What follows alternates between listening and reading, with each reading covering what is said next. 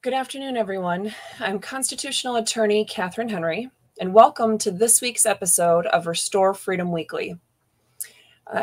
Most of what we've done since January, when we started doing it as a weekly series, has been talking about certain topics. For example, there was a House bill we talked about a couple months ago.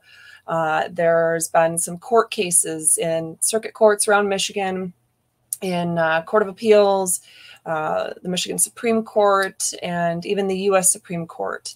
We've talked about different topics, such as an attorney's oath of office and the supposed allegiance to the British Accredited Registry, which is not a thing. If you think it is, go watch that video. We've talked about we've talked about a lot of different stuff, but every week it's been primarily me coming to you and explaining to you what's going on and then giving you my take on it. Every now and then I might have pulled in Lori or my husband Mike, but generally they try to hide as far away from being on camera as humanly possible. But today is going to be a little bit different. As most of you know, this weekend is an important weekend in policy, in politics, and quite frankly, in government in the state of Michigan. In other states, if you're watching it from another state, I encourage you to keep watching, because you can take some of what we're doing here and use these questions and topics as things to talk about in your own state as this election year progresses. But today's topic is going to be kind of an open-ended one, but one that is geared towards a specific statewide office, that of State Attorney General. And most of you know that the current Attorney General is Dana Nessel, and she is going to be challenged by one of three Republican primary candidates who will be decided shortly. I actually have the pleasure of knowing each of the three. Tom Leonard, I've actually known the longest, for about 7 years or so. Matt DePerno, I've known for a couple of years, and Ryan Berman, I've also known for a couple of years. None of them I've been besties with by any stretch of the imagination, but getting to know them through my work to fight for freedom. So it is without further ado that I want to introduce to you today a very special guest. This is Attorney General candidate Ryan Berman. He is also currently, I believe, state rep for House District 39. Is that correct? That's correct. Don't know how I could remember that, because I've never even been there, I'm sure. But of course, we have redistricting and everything, so who knows what number that would have been if you would have stayed running as a state rep. But so today, everyone, for those of you watching, and I'll hop over to the comments part. Let's see. Good morning, Joe, on YouTube, or good afternoon, I should say. I will try to do my best to watch those, as well as usually Lori and Mike help me watch those too. But I'm going to run through a series of questions that, quite frankly, I came up with the specific questions today because of the important topics that we've been discussing. So this isn't a pre-scripted interview in the sense that Ryan doesn't know what we're specifically talking about. I didn't say, hey, I'm going to bring you on and I'm going to ask you about this, this, and this. I just wanted to talk to him about generally important issues that would affect the state of Michigan, and that certainly we need to hear what a candidate for the next Michigan AG would have to say about him. So before we get started with all of that, though, Ryan, could you share with people maybe even just 30 to 60 seconds about who you are as a person, and then maybe another 30 seconds or so about your career getting up to this point? Yeah, well, first, thanks for having me. And, like you said, I don't know how you guessed the 39th district, and with redistricting, I think it's going to be, I'm in the new 20th district. The 39th is now on the west side of the state. So it's Rep. Pauline Wenzel is running in the new 39th district.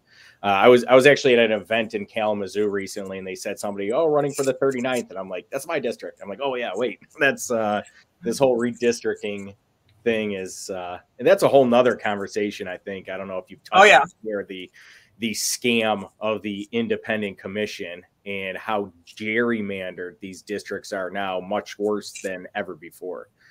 Yeah. But yeah, you know what? I've had the pleasure of being a state representative now in my second term, and knowing Catherine with her work on freeing Michigan over Governor Whitmer's lockdowns. And we've had many conversations, hours long, of tactics and techniques and going into court. And I applaud everything that she did as an individual, standing up for our rights and our freedoms, and her help in helping me with my caucus. And I was one of the lead fighters there to get them to file lawsuits to go against Governor Whitmer. When this whole pandemic happened, in fact, you know, I've been fighting for years now, you know, mainly against my own caucus, unfortunately. And one of the reasons I'm running for attorney general, you know, when Governor Whitmer locked down our state, did these unconstitutional mandates, where was our attorney general safeguarding our civil rights and liberties? Not only did she step aside and let Whitmer do whatever she wanted, but even after the Supreme Court ruled that what was going on was unconstitutional, she still continues to go after people who defied lockdown, rightfully defied these orders, going after them administratively, and it's absolutely wrong. And that's one of the reasons, with my background and credentials, experience, that I had to step forward to take out a sitting incumbent attorney general, which is an uphill battle, but we need the right message, the right messenger. And I was the #1 targeted district. Control of the Michigan House had to go through my district. So the Dems targeted me, and it was the most expensive House race in our state's history. They spent close to $2 million, which is in any other realm statewide money, to unseat me. And a lot of it was because they said I'm too conservative for my moderate district, right? I stood up against Governor Whitmer and her nursing home policies. I sponsored a resolution opposing that passed the House, fighting against the Democrats. I sponsored the resolution against defunding the police. I was one of the first representatives. Rep. Bo LaFave did articles of impeachment to have impeachment proceedings over to Governor Whitmer and her handling of the pandemic, and I signed on. And everybody in Lansing and leadership was like, Berman, you can't do this. You can't go against the governor. You're going to lose. She's polling too high in your district. And I said, well, I'm going to stand up for what's right, and where the chips fall, that's what happens. I'm here for a reason. God put me in this place for a reason, and I'm going to use my position and my voice to advocate for my constituents, but also advocate for the Constitution. And coming back in my district, where I'm in this 50-50 type district, it went for President Trump barely in 2016. It overwhelmingly went for Governor Whitmer, and it just went for Joe Biden. You know, 45% of people, they're voting Democrat no matter what. 45% of people, though, are voting Republican. It's that 5 to 10% in the middle, the soft Democrats, soft Republicans, the independents that sway these elections.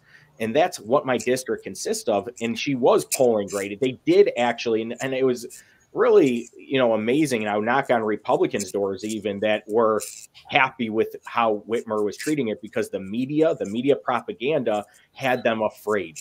Fear is a big tool, especially, you know, this motivating factor, and they try to manipulate. And that's what they frankly did in our elections, trying to manipulate the outcome through this propaganda. But, you know, I flipped the script, right? It's all about not what you say, it's how you say it, but it's all about messaging. And I said, whether you agree or disagree with Whitmer, that's not the issue. You know, she could have a lot of people say, oh, she's coming from a good place. She has these altruistic motives. I said, listen, she's not my mother. She's not your mother. We have a system in place, a constitution that has checks and balances, co-equal branches. Power properly belonging to one branch cannot be properly exercised by another. Whether you agree or disagree, that's not the issue. Is it up to her? Is it up to one person to make these decisions? We left England in English rule in a monarchy because of that. And that message resonated. And thankfully, and with a lot of hard work and the right message, I won. And I'm in this position now in my second term. And yeah, I mean, I remember talking with you, Catherine, over the phone, and the leadership was going to extend Gretchen's powers on April 30th up to the last minute. And there was a handful of us, a handful of representatives that were constantly fighting with some backlash against that. And I said, it's not going to be an easy vote. I'm going to go and put all of you on blast, and I'm going to make it a big deal. And ended up getting in fight with the leadership at the time. And what Lee Chatfield said in these meetings, who was the Speaker of the House at the time, is, well, if we don't extend her powers, if we don't give her that authority to extend her powers, she's going to do it anyways, unilaterally, and it's going to make us look weak. I said, no, Lee. What's going to make us look weak if we go along with it. Just if you think, because you think you're going to lose the fight, you think she's going to do it anyways. It's kind of like the argument if a bully is going to come and take your lunch money every day and you know they're going to do it, and you just don't put up a fight and hand it to them. That's not the way I was raised. That's not the way Americans are. You put up a fight. You punch that bully in the face, and if you end up losing, you make it hard. You make it difficult for them to do that. But at the end of the day, I was confident that if the Supreme Court did its jobs and looked at the Constitution and ruled the way that what the law says, and not politically, unfortunately, politics gets swayed and enveloped in everything, that we would win. We lost at the circuit court level. We lost at the Court of Appeals. Thankfully, and it was on my birthday, actually, got a good birthday present when the Supreme Court announced that ruling, that vindicating my position all along a month before the election, that, hey, what she's doing is in fact unconstitutional and wrong. So before we get too far, I wanted to kind of let people know about who you are as a person and not just your role that way. But correct me if I'm wrong. You've been married for quite some time, and I believe your wife's birthday was in the last week or so. Yeah, a couple days ago during this time. So yeah, I met my wife up in Michigan State, did Michigan State undergrad, Wayne State for law school. She met her there, but she's happens to be from this same town growing up in, and now I know you're in Florida, and my family, I have a lot of family in Florida, and her parents actually have a place like a few miles away from my dad in Florida. So that's kind of like, hey, this is serendipitous, but it's worked out, and we've been dating for, married now for 16 years, dating for 5 before that. So we're going on our 22 years together. And you have 2 kids? Yeah, 2 beautiful daughters, and they're now 14 and 13. 8th and 9th grade, so they're freshmen in high school. I feel really old, and you feel old. Wait a minute. Now, just to be clear, of my 4 kids, I have Emma, who's 8, but I have an 18-year-old, an almost 19-year-old, and a 20-year-old. So if you're old, then I don't want to know what that makes me. So although we'll say it's my husband who's the old man, everybody should know that's true. I'm so. Yeah, you know what? It's one of those things that I grew up. I have an older brother, and so, and my father they were all boys, the family. My mom's side, there was 5 boys, 2 girls. It was just more boys around kind of thing. And all the grandkids, all my cousins were boys, and then until later in life. But I had a daughter. And I'm like, oh, how am I going to deal with a daughter? What am I going to do? Like, I'm a wrestler. I'm a fighter. I'm into mixed martial arts. I'm a gun guy. That's actually what brought me in to the Republican Party. Girls do guns too, though. Yeah, well, that's what I found out, right? So it's like I'm the gun guy, Second Amendment shooting, and people said it's like, hey, your daughters are just the greatest thing. They're easier than boys, but just wait until they're in middle school, And my daughters were easy. They were great. And now they're in middle school. and they're at the point where everybody warned me about. It's like, wait It's until middle school. just starting. Oh, you just wait. Yeah, and now you're I not understand. I do. I understand why people say that. And I'm saying that to my friends who are having babies. Oh, daughters are the best. Just wait until middle school, though. Enjoy it now. Enjoy it while it lasts. But no, my daughters are just awesome. I'm sorry. I have to comment. There's somebody so rudely making a comment here that he thinks he has a kid who's almost 40. Dad, I'm not almost 40. Thank you. Almost 40 would be like 2 years from now. I would be almost 40, but you better take that comment back. I'm just saying. Okay. Sorry, Ryan. That was extremely important. I had to make a comment about that. Definitely understand that. Now, for my dad, he has the saving grace of my baby sister on, let's see, Sunday will turn 23. So, yeah, whereas my husband's oldest sibling, I believe, is 51. So, yeah, we have, you know, that's why I say he's the old guy. I'm the young one.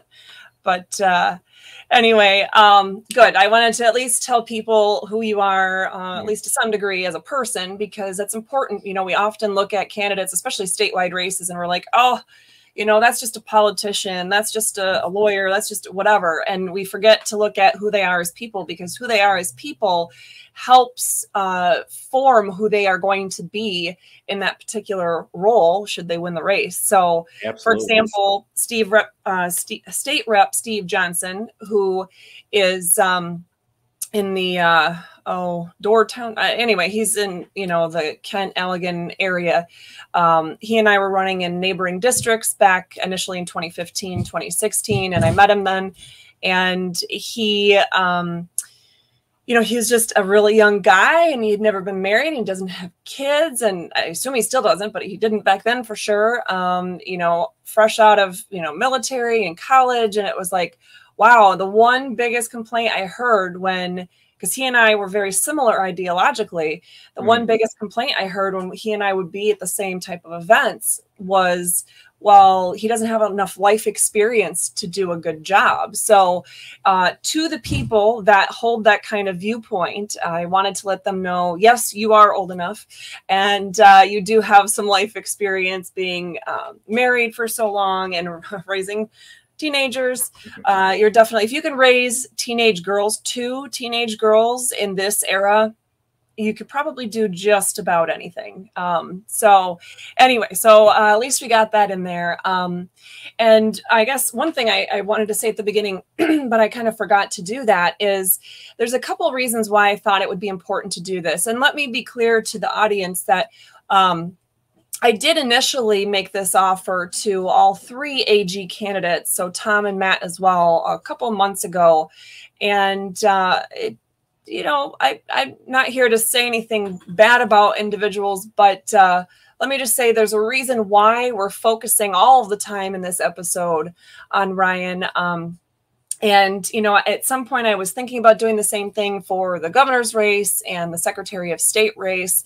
I won't have time to do that, obviously, before the convention, at least for a full episode, but we may still try to reach out to Ryan Kelly and maybe some others who would be interested and have some of these discussions as well. But especially with the Attorney General position, I feel like, there is a duty that I have as a Michigan licensed attorney. And let me explain that in 2 simple concepts. One is, we as attorneys in Michigan have a duty to protect and inform the public. That's actually written into state law, MCL 600.901. In the compiler's note, it is citing actually a Michigan Supreme Court case from a very fabulous year, 1983, the Falk v. State Bar case. But it's important. We as attorneys have a duty to protect and inform the public, which is what I've been fighting for, well, for years, but very much so, and solely for my career for the last 2 years.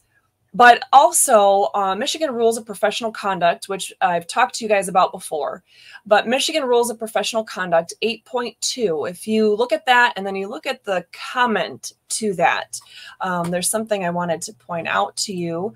That tells us that assessments by lawyers, so, my opinion as a lawyer, are relied on in evaluating the professional and personal fitness of persons being considered for election or appointment to judicial office and to public legal offices, such as attorney general, prosecuting attorney, and public defender. So essentially, a lawyer's assessment of the candidates is important, and that goes hand in hand with a lawyer's duty to protect and inform the public. So that's why we're sitting here having this important discussion today about the race of attorney general in the state of Michigan, and specifically having that conversation with one of those three AG candidates. So with that being said, man, there's so much to talk about and so little time. So I realize that there's going to be some nuances, or there's going to be a lot of detail that you could offer on some things. So just keep in mind that I do have a ton of specific questions that I kind of wanted to at least touch on. So if you can, just try to keep that in mind when you're answering some questions. But okay, so... Well, let me very quickly. You've been a prosecutor before, is that right? Yeah. So I see there's a question. Where am I from? I'm from West Bloomfield is where I grew up. I live in Commerce Township. I represent the 39th district, which is all of Commerce Township, Wolverine Lake, Wixom, Northern, and Western West Bloomfield. And kind of with my background, Michigan State, Wayne State. When I was at Michigan State, I did an internship with the state police out of the Brighton Post. I can get into a lot of stories there, but I learned about auxiliary and reserve police services. I ended up going to the Oakland Police Academy, the Reserve Academy, during my first semester of law school. So I did both at the same time, graduated there, with honors, and was a reserve sheriff's deputy throughout law school and afterwards. I'm now currently a reserve police officer. I did a stint as a special prosecutor. So I am the only candidate that has done trials in the courtroom as a prosecutor and a criminal defense attorney, and had my own practice dealing with both criminal law and civil litigation. A lot of general business disputes, representing small businesses as their general counsel, individuals, families, you name it. Anything specialty, I referred out. But I have the only candidate with that broad-based legal experience, licensed for 17 years, both now in the private sector, in the public sector as a second-term state representative. And just for comparison, I'm not 100% certain on this, but I'm fairly certain, to those of you watching, the other two candidates, Tom Leonard, I believe, only has the experience in criminal cases on the prosecution side. And attorney Matt DePerno, I believe, has more of the criminal defense experience and not prosecution. As far as you know, Ryan, is that right? That's right. With Tom Leonard, and it's my understanding Matt DePerno concentrated on tax law and then civil litigation. At one of the debates, he said he has handled a criminal matter, but I don't know how, far extent that is, whether it's just one case. I mean, that was. But I think if anything, it's just criminal defense. He doesn't have prosecution. Yeah, he doesn't have any prosecution. Yeah, so it's one or the other. How extensive those are, nobody's as extensive as my experience. Okay. So with that being said, this might be a pretty easy question for you, but as quickly as possible, just in an overview kind of format, what would you say are some of the key constitutionally protected rights, either in the U.S. or Michigan constitutions, for criminal matters, for criminal defendants?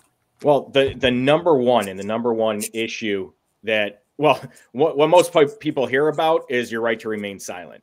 But that actually is not that big of issues and constitutional rights in criminal matters. It's the Fourth Amendment, search and seizure, and your arrest, which is also under the Fourth Amendment, is actually seizing your person. So the Fourth Amendment, I think, has the vast amount of case law and controversy and opinion surrounding it in the criminal realm. And then you go into, and that's before you even get into the courtroom. The majority of this is actually getting into the courtroom, but that's what, we're maybe we'll talk about the Grand Rapids shooting. That is all analyzed under a Fourth Amendment principles.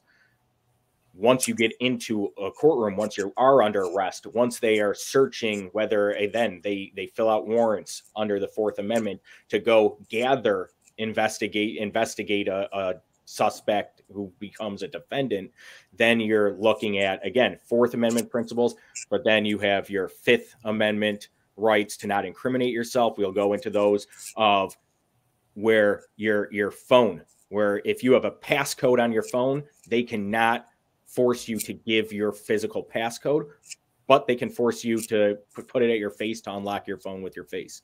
And those are different principles when analyzed under the Constitution. And you go into your Sixth Amendment rights for counsel and having an attorney present at different stages of the proceedings. So it's really 4, 5, 6. So would you also say there's that underlying notion of the right to be treated equally, have that equal protection of the law, like we'd see in civil, criminal alike? Oh, yeah. Yeah. And then again, those are going to be other arguments, and depending on whether it's, at a scene or afterwards, equal protection, due process, your 14th Amendment, so it just depends on what the arguments are there, what the facts, the totality of the circumstances. So, and for those of you watching, he talked about the Sixth Amendment. In Michigan, it's also those rights for specific to criminal defendants are in Article 1, Section 20. It's the right to a speedy and public trial, which doesn't happen in Allegan County. The right to be informed of the nature of the accusation, the right to be confronted with the witnesses against you, to have compulsory process for obtaining witnesses in your behavior. In other words, to force, like if there's some third party, an employee of a gas station or something, who, witnessed something that would help you in your case, but they don't want to cooperate. They don't want to come to court and tell what happened. You can have the court subpoena them, or, an attorney subpoena them to come and testify, even if they don't want to. And of course, the right to assistance of counsel for your defense. So on the punishment side, I'm assuming you would agree that we have, if somebody does have that due process and they are found guilty as a matter of law, then they are protected from excessive, well, bail would be at the beginning of a case, but excessive fines or cruel and unusual punishments. Never heard an attorney that argued that that wasn't protected in the Constitution. One thing that people often forget about would be, which we're seeing a lot with these executive orders and MDHHS emergency orders, how things were changing and essentially at times being retroactive.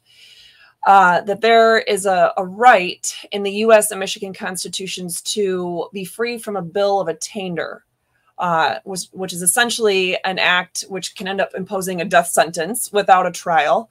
And we saw that there were some, things in nursing homes and things of that nature, where there's treatments being denied, where physicians were saying, hey, look, hydroxychloroquine would be appropriate here, or some other, treatment. But the AG's office or the governor's office was strong-arming pharmacies and doctors and saying, no, you can't have. In fact, state rep, oh my gosh, I totally lost her name. I can picture what she looks like, from Detroit.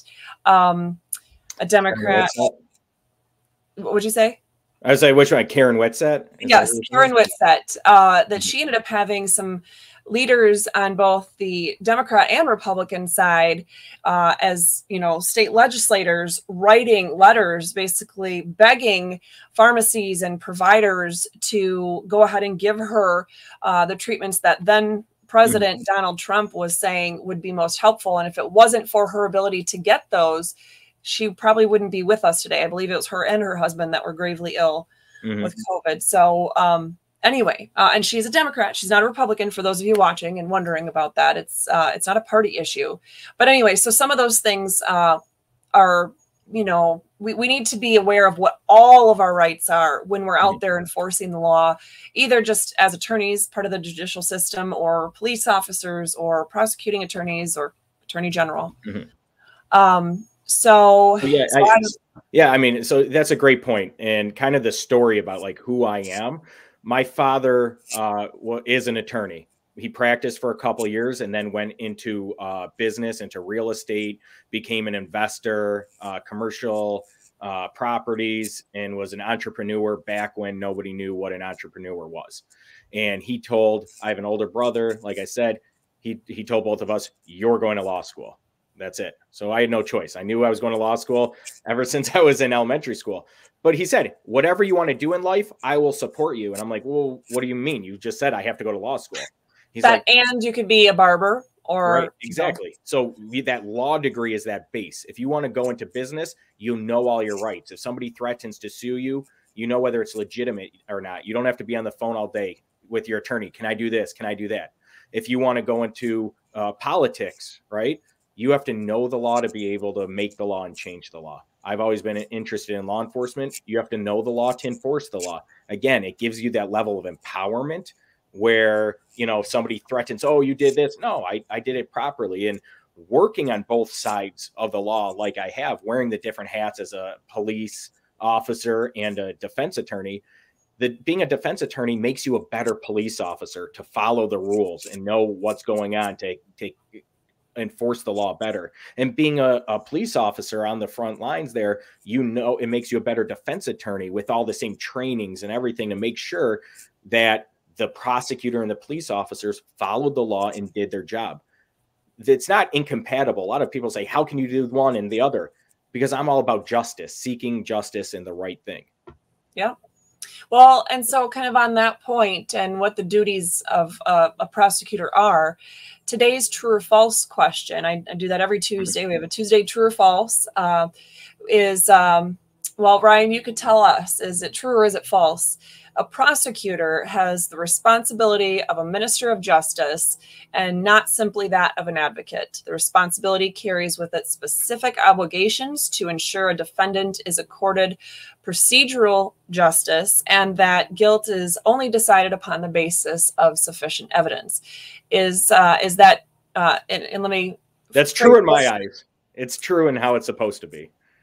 Okay, so the answers being asked or proposed would be true, regardless of whether a defendant has his or her own attorney. The prosecutor has a duty to ensure the defendant is accorded procedural justice, or false, a prosecutor owes no duty to the defendant, as it is just the defense attorney who is supposed to protect the defendant's interests. And you're saying the answer is true, regardless if they have an attorney, it's the prosecutor's job? Yes. Yeah. So for those of you watching at home or on your lunch break, Michigan Rule of Professional Conduct for attorneys 3.8. If you look at the comment, I literally pulled that word for word for the question there. And it's important because that entire rule, you guys should look at that. That entire rule is specifically talking about the special duties of the prosecuting attorneys. Also, you know, you mentioned police. In fact, there's one thing that you mentioned that I absolutely loved, and it seems common sense, but man, do people not follow it? And that is that the police, if you're going to enforce the law, if you're going to be a law enforcement officer, that you have to know what the law is in order to enforce it. And yeah, that's common sense. A lot of police, sheriff's deputies, whatever, a lot of law enforcement officers throughout my career, because I have served as a public defender in 2 different states, as a lawyer guardian ad litem. I've obviously been in the freedom fight. I've been in the, hallway of the state legislature when Chatfield decided to lock us out on April 30th from that session of legislature, etc. And so speaking and being face-to-face with a lot of law enforcement officers, the one most common response I hear is, well, I'm not an attorney. You can argue that in court. And it's kind of hard to think of, I mean, okay, great. You think you want to stay in your own lane, but if you're the law enforcement officer, you have to know what the law is in order to enforce it. But more specifically, as it applies to the AG race or any prosecutor, I found it interesting that Michigan Rule Professional Conduct 5.3, it talks about a lawyer's responsibility for non-lawyer assistance. And, you know, the people that work for you as an investigator or as clerical staff or something of that nature. But then the comment to that rule specifically deals with I want to make sure I get the right one here. The comment is specifically applying that in a prosecutor situation. So that says, as does Rule 3.8, which we talked about a minute ago, this rule may, in certain situations, impose on a prosecutor an obligation to make reasonable efforts to ensure that a defendant's rights are protected. In other words, the prosecutor has to actively take steps to protect a defendant's rights. Of course, not all of the individuals who might encroach upon those rights are under the control of the prosecutor, but where this rule applies, the prosecutor must take reasonable and appropriate steps to ensure that the defendant's rights are protected. And quite honestly, even though you have a lot of prosecutors that intend to do well, or they're nice people, or they're really intelligent, unfortunately, I have very rarely seen any prosecuting attorney actually follow through on this and take proactive steps to ensure that a defendant's rights are being protected. You know, they might just make sure that they're not intentionally violating the rights of the defendant, but they're not taking that proactive step. So anyway, I think that's a very important concept that, you know, we shouldn't gloss over. But you mentioned the governor's executive orders, our conversations about that, and the concept of the separation of powers, how the governor was putting these orders into place, and that she's one person, you know, there's the legislature that does, you know, other things. Of course, the Michigan Supreme Court didn't touch the issue of whether the legislature would be allowed to issue, you know, rules or laws to do some of those very things that she was doing through executive order. But they simply said that her executive orders violated one state law when they went past April 30th, and the other law she was relying on was unconstitutional. Again, they ignored the argument, as all the arguments as to why it was unconstitutional, but they merely stated, well, it is unconstitutional because it separates, because of the separation of powers.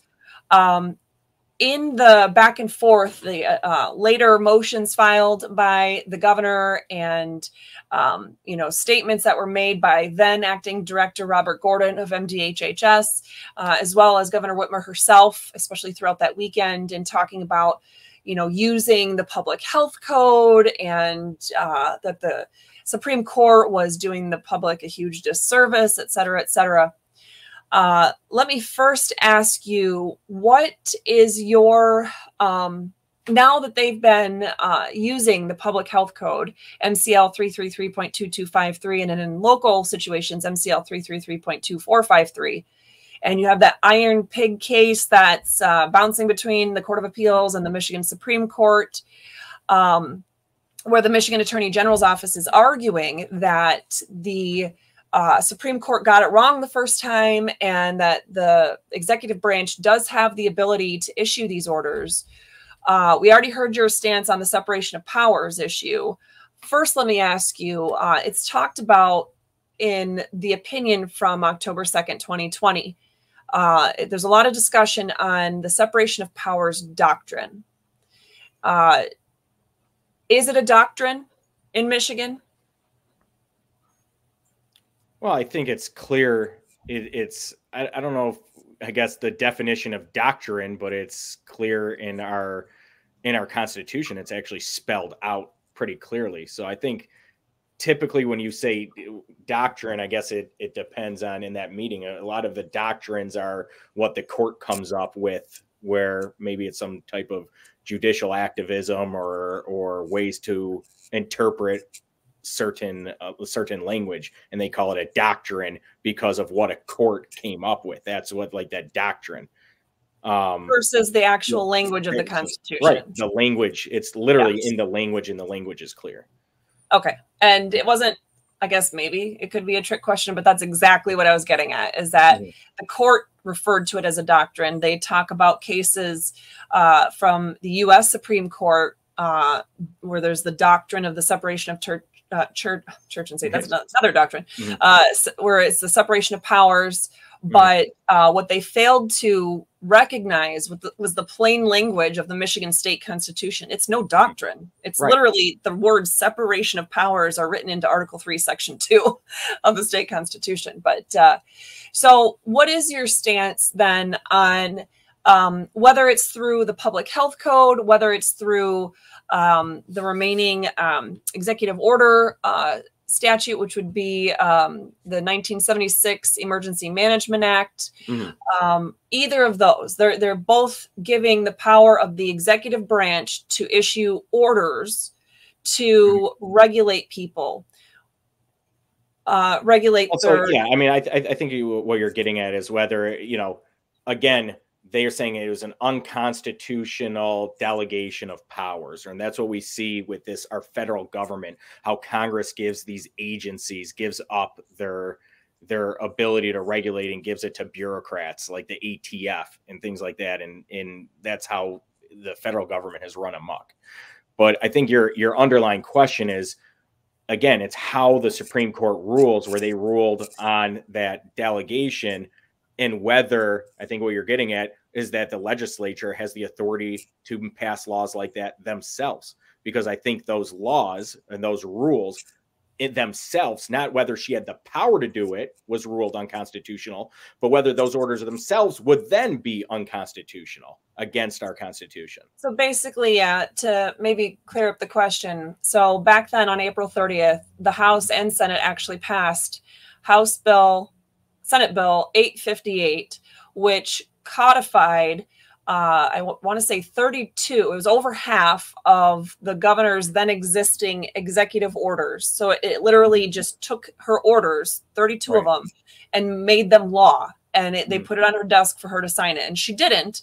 And she said it was unconstitutional for a variety of reasons. Ironically, well, I'll get to that in a minute. But so one of the things I'm wondering is if she had signed that into law, or if there had been a supermajority that overrode her veto, is a bill like Senate Bill 858, where it's the legislature putting into law, a mask mandate or a social distancing mandate, or I'll just stop you there. It's unconstitutional. So that's against our First Amendment rights of free expression, free speech. Okay. So any law that is passed that doesn't pass constitutional muster, in my opinion, it's void. Okay, it has no force. So let me ask you this, because I asked, well, I didn't ask. Matt DePerno and I had this discussion back in November, December 2020, when he was working on the Antrim County audit case for the elections. And he had reached out to me and wanted to brainstorm some ways to handle things. He said that the judge in the case was ordering him to release the information from the audit to the Michigan Attorney General's office and the Secretary of State's office, who were not parties to the case, but also at the same time was prohibiting him from releasing that same information to the public under a gag order. And I said to him, well, hey, I mean, that's obviously unconstitutional. They can't order you to release information to non-parties like that in this context. And they certainly can't put the gag order on you and stop you from releasing that information to the public. And he said to me, well, yeah, but you have to follow. This was a circuit court judge who did this, and you have to follow a circuit court judge's order until a higher court, Court of Appeals or Supreme Court, explains or declares that decision to be unconstitutional. What are your thoughts about that kind of concept? Or a judge orders you to do something, follow some statutes that are bad or whatever, and you know that they're unconstitutional. What is anyone's duty in terms of following that court order until the higher court declares that action unconstitutional? I mean, I think it depends on the circumstances surrounding it. But unfortunately, you know, he might have had the right, I guess, angle with it. And again, I don't know the whole facts or what the order said there. That's why if a judge orders something, depending on the timing, you file a motion, you do an immediate appeal, you go to a different judge, because judges do have a lot of authority. And I've seen it where they abuse that discretion. I'm sure you've seen it where these judges, they call it black robe syndrome, and they get that robe on. And especially at the district court level, which is the most amount of people that see the district court. District courts is where every single criminal case begins, but all misdemeanor cases, lower level traffic infractions are done all the way through. Any serious cases start in the district court and then they go to the circuit court. And any type of civil case up to $25,000 threshold, small claims, anything up to 25, landlord tenant disputes, that's all at the district court level. And at the district court, they know that the litigants there, typically the vast bulk of them don't have the money or the resources to appeal those judges' orders. They'll sit there and they'll know they got the law wrong, or they'll do it and say, oh, if you don't like it, appeal me.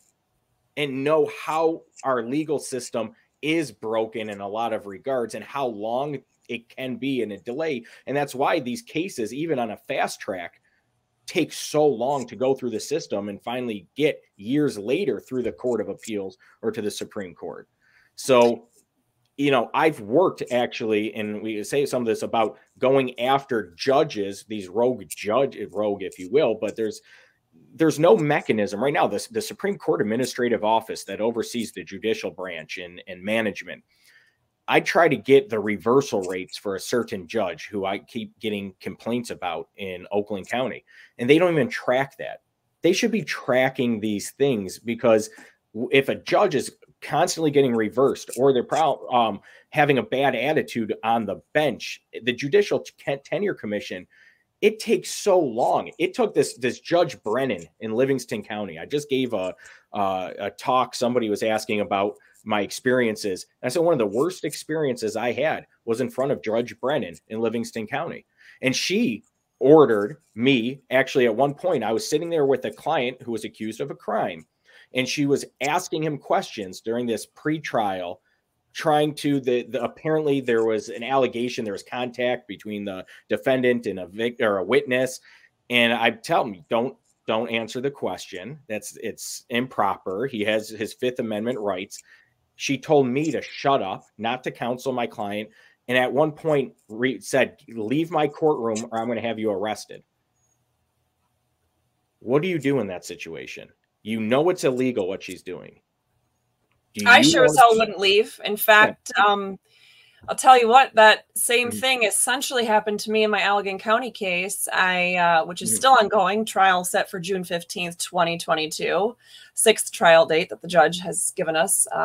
No reason for changing the dates. But anyway, when I walked in February of 2020, 2021, excuse me, I had already made a ADA request to have it in person with no masks, because I'm hard of hearing and I read lips, which is why when you're talking, I'm staring at your screen and seeing what you're saying instead of just keeping my eye on the camera.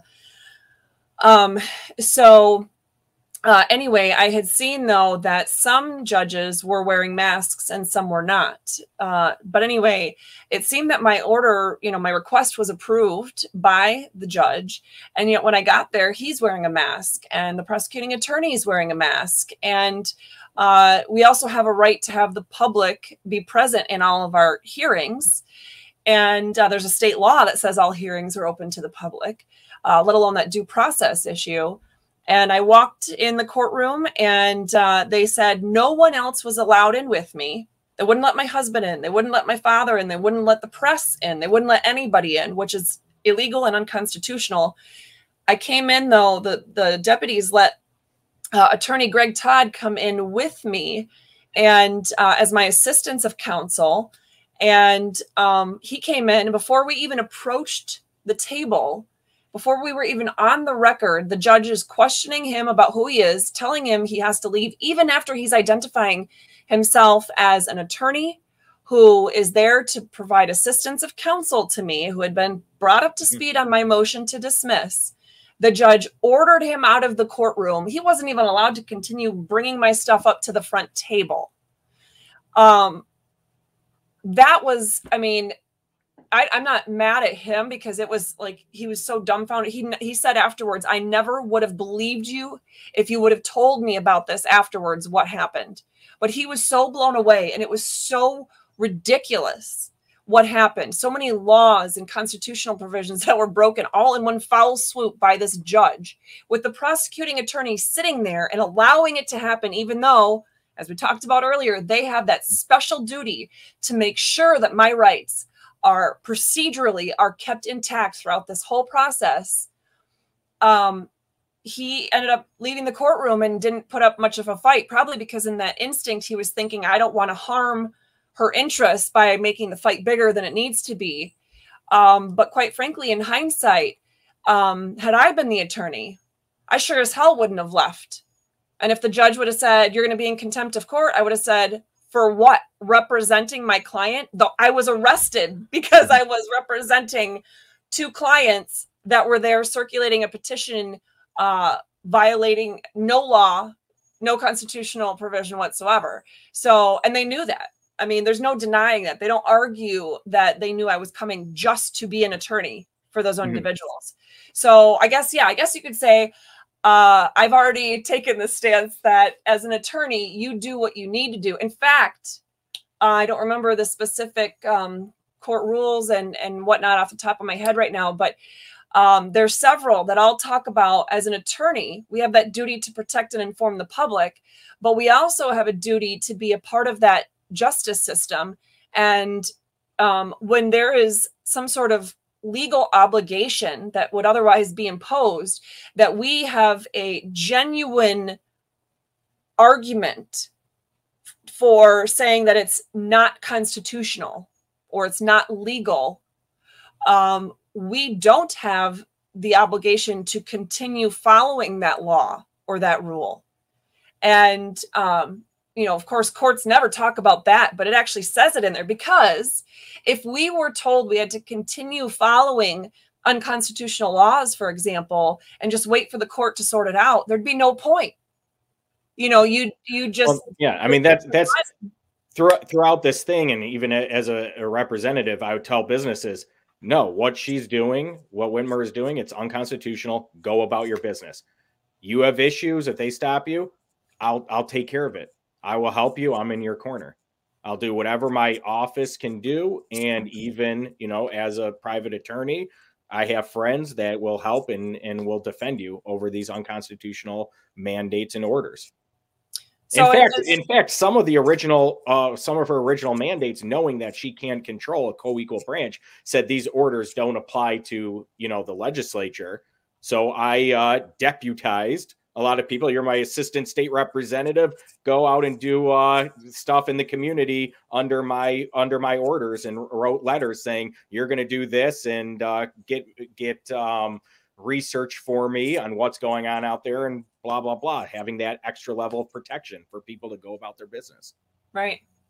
Well, and so I guess whether it's the legislature that makes a bad law that's unconstitutional, or a governor who exceeds her authority and makes executive orders that violate the Constitution, or a judge who makes an order that is clearly illegal or unconstitutional, my argument has always been, we don't have the obligation to follow that. Now, if it's a court decision and, you know, there's something there, we might have to, you know, we might have the obligation to simultaneously fight it in court and, you know, file appeals or follow whatever, you know, process there would be to fighting it that way. But we absolutely don't have to, as Marbury versus Madison told us, I mean, you know, any unconstitutional act of the government, you know, it can't create an office. It can't create an obligation. It can't create a duty on behalf of someone. So it's void right from the very beginning. Well, and it also depends on who it is, who's the order directing, because I've counseled the legislature. We're a co-equal branch. We can have the Supreme Court or, you know, a court say one thing. We can totally disregard it if we want to. We're equal. It's just like in a business, right? Or even in a, you know, as a thing, they're not our sergeant. They're at the same level at the patrol level. They're not the captain. They don't tell you what to do. Right. You can ultimately ignore it. And that's what our political process is for. That's even, you know, getting into some other matters, but yeah, I'm not going to go off on a tangent there, but it's you know, one of these principles of the separation of powers for a reason. And that's why at the end of the day, the one thing that is that the legislature has is the power of the purse strings, the power of the money. And if you don't like what another branch is doing, you withhold those funds. And that's what I said. Is like, why are you giving the entire budget, giving Whitmer everything she wants when we're in battles with her? Give her nothing and let her try to enforce her unconstitutional orders with no money. Give her nothing. And they wouldn't do it. I had to vote against the budget. Even again, I said, listen, anybody with a child, you don't give your kid an allowance of their yearly, all year up front and say, behave, do your chores. And I'm going to, especially when they have a track record of not behaving. Exactly. That's what you have is, all right. I said, let's do monthly budgets. You want me to vote for a budget? I'll do a monthly budget to keep her in line. Talking about vaccine mandates. We said, putting it in the budget to say you can't have these at our universities. You can't have them anywhere, these health departments. And I said, all right, monthly budgets, make sure this stuff gets implemented. The House initially passed quarterly budgets. All right, cool. That's a thing in the step in the right direction. The Senate took it out. It was passed without those provisions. I voted no, one of only a handful of reps that voted no. Steve Johnson, Steve Carra, Riley. And this is a Republican-controlled legislature, ladies and gentlemen. Republican-controlled legislature. I'm one of only a handful of representatives standing up to when they're putting more fees, extending sunsets, doing things that against the people, against the constituents, against their, frankly, a lot of the principles that they ran in their primaries and ran on, and they're doing the opposite. Right. And that's one of the reasons I'm one of, 55 Republican members. That's why I'm running for Attorney General, to be the one to use the power for the people to ensure our civil rights and liberties are upheld and to do the right thing, regardless of party. But they ended up passing that budget. And guess what Whitmer did? Said, oh, you guys in the health departments ignore those provisions, that boilerplate. I believe it's unconstitutional. Ignore it. And a lot of them did. And then the leaders, oh, how can she do this? She stabbed us in the back. We can't trust her. I'm like, hello, told you so. Yeah. Like, are you kidding me? Well, so let me ask you on the issue of these orders. Most likely, the Iron Pig case is going to be still in court, whether it's the Court of Appeals or the Supreme Court of Michigan, where they're battling out MCL 333.2253 and whether the MDHHS can issue these EOs that the governor's EOs were originally doing. So if that case is still going and you win the AG spot, what would you do about this case? It's the AG's office that's I would withdraw the case. I would withdraw the case. The circuit judge got it totally right, especially according to the Supreme Court opinion.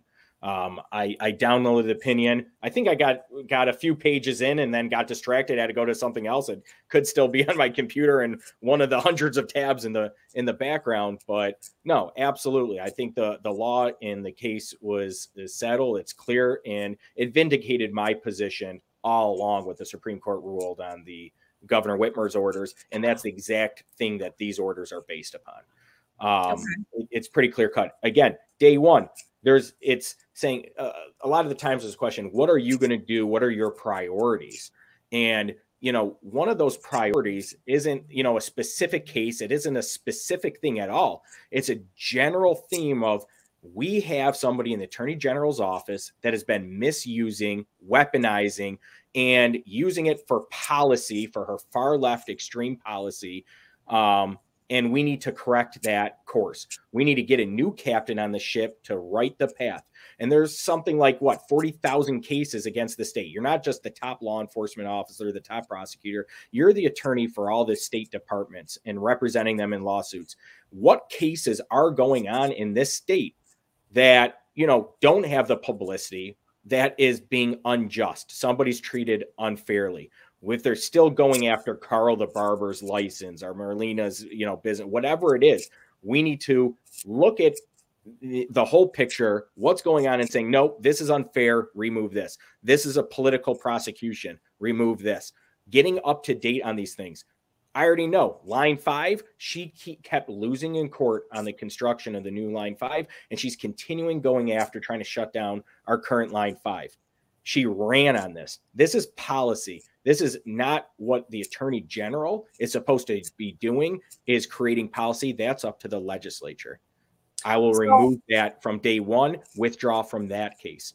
Looking at some of these other cases, her amicus briefs on all types of issues around the country, looking, hey, is this going to benefit Michiganders? Does this benefit everybody? Or is this position just benefiting her and her political cronies?